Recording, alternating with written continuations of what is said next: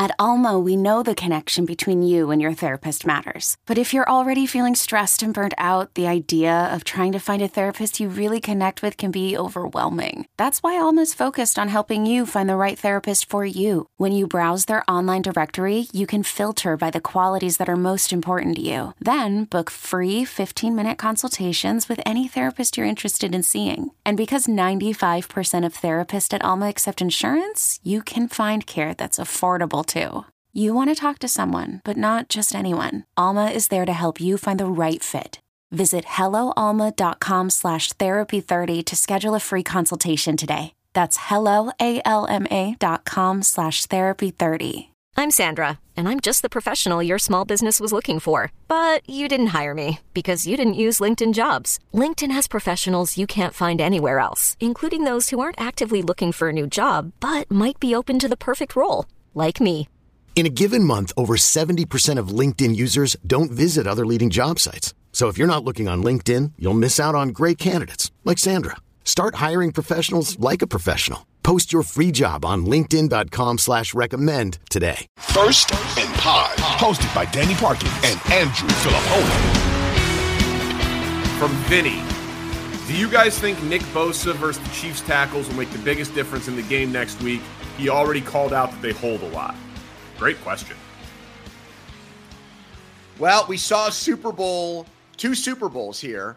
One where it wasn't talked about as much before the game, but it was talked about a lot because of their injuries.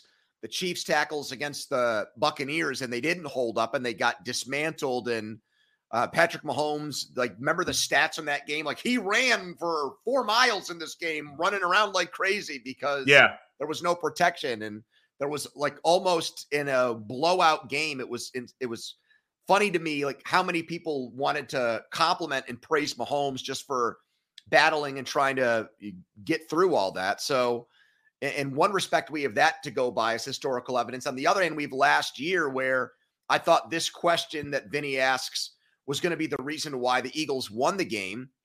The Chiefs offensive line, the tackles against the Eagles, who had the most sacks since the 85 Bears. And I don't think Mahomes got sacked one time in that game last year. He didn't get touched. There was barely any pressure. So my answer is right now, I don't think that the Chiefs are going to lose this game because they lose the line of scrimmage in pass protection.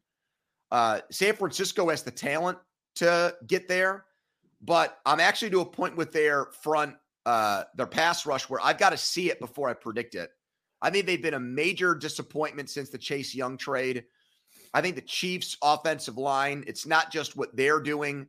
It's that I think Mahomes has made decisions here to not take sacks, to not hang in there, to try to make the heroic play and the hero ball play all the time. So he's adjusted. So Vinny, no, I don't think that that's going to be the matchup that determines the game because I don't see San Francisco getting a lot of pressure on Mahomes in this matchup. And I still think they can win the game without it. I want to put that out there too.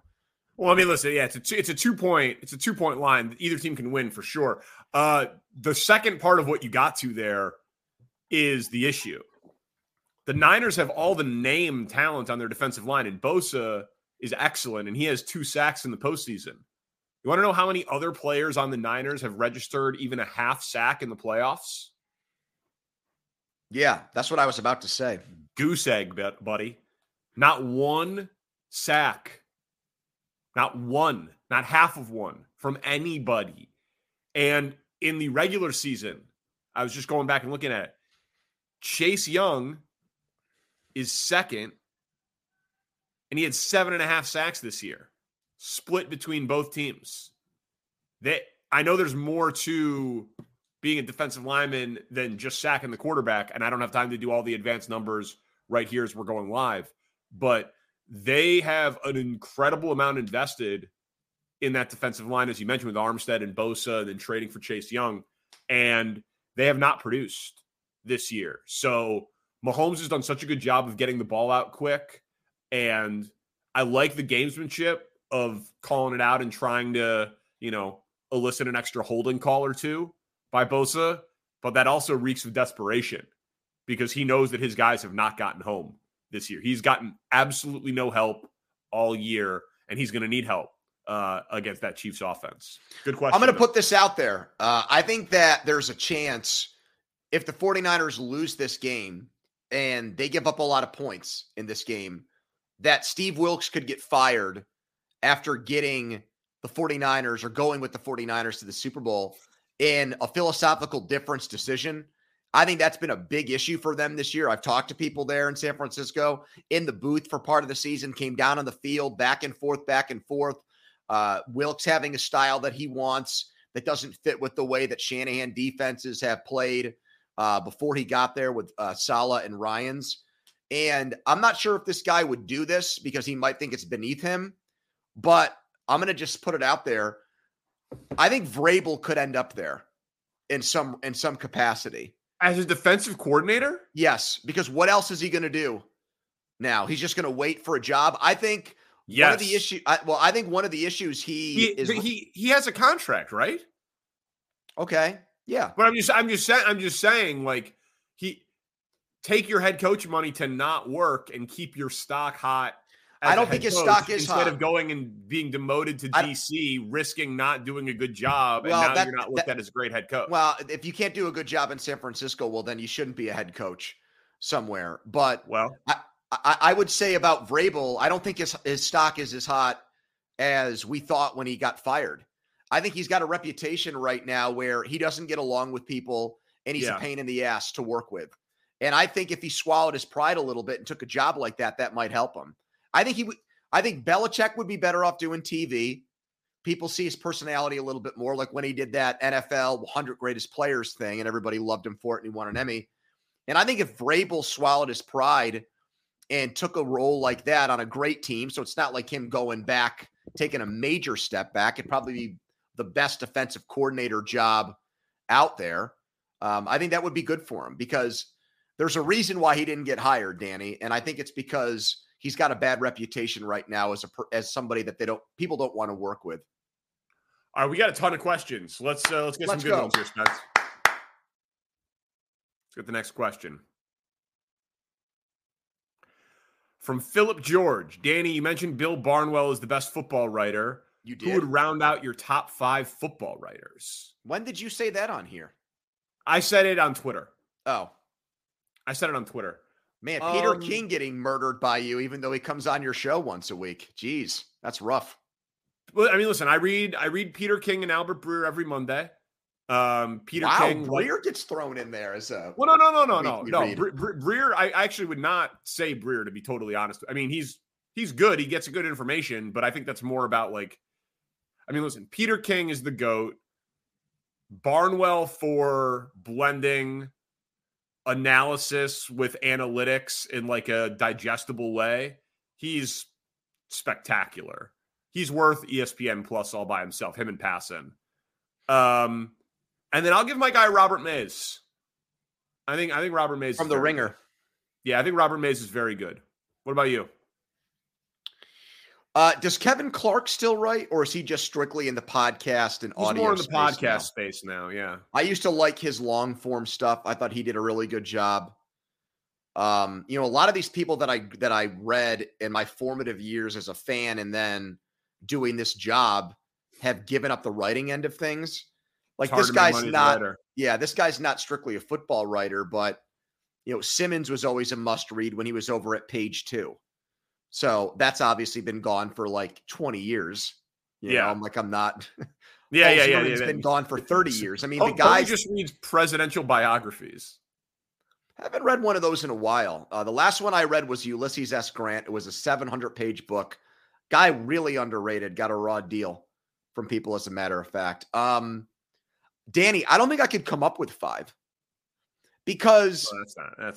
Well, hold on a second here, though, because obviously it's changed. Like there's the information getters, right? There's like the Diana Rossinis and Albert Breers and people like that. And then there's like the football, more opinion, more sometimes personal interest. And I don't know, man. Like, I feel like the way that the internet has changed things and social media has evolved, like there's fewer and fewer people who I think do that well now. I used to read a lot of those stories when Sports Illustrated was a hard copy thing. Yeah. And I feel like that industry has cratered. People that do that for a living. So I could not come up with breaking news. The writing industry has cratered. Well, that's why I'm stalling here, Philip. I can't come up with 5 guys for you, bro. I don't even have 5 must read. I mean, okay. I mean, listen, Peter King. I mean, I gave you 3 or 4. Aaron Schatz, another good one. There. I mean, and then there's good beat reporters. Sure. Florio will write things, not just doing the aggregate stuff. He'll write his own theoretical and opinionated pieces. I'll read those. I like what Mike does a lot. But many of these people, these jobs that really, these writing positions that helped grow my love of football, there are not that many of them anymore. Yeah, that is true. It's a sad thought, actually. But it's funny. I still seek it out. ESPN Plus, Zach Lowe, Jeff Passan, Bill Barnwell. They are doing long form sports writing in the 3 big sports that I care about. The other guy that does a good job is that Wickersham guy. Seth Wickersham, yeah. He'll write. He'll do one of those big football expose pieces a couple times a year. You know who else I like? We didn't mention is the dude from Yahoo, Robinson. I like him. Charles Robinson. Yeah. Charles Robinson's very good.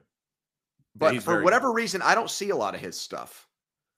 I don't know if that's a Yahoo does a bad job promoting what he writes, or if he's just not into the promotional side of things. But I don't read a lot of him anymore.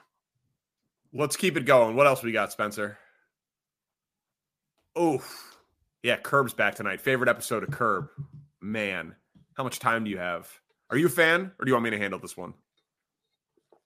I've seen probably the first 4 or 5 seasons, but it's been a long time since I've watched, and I'm not one of those people with Curb that goes back and watches the episodes a second and third time. So it's all, for me right now, top of mind.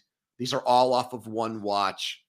The episodes or moments that stick with me. So I will give you the floor here to.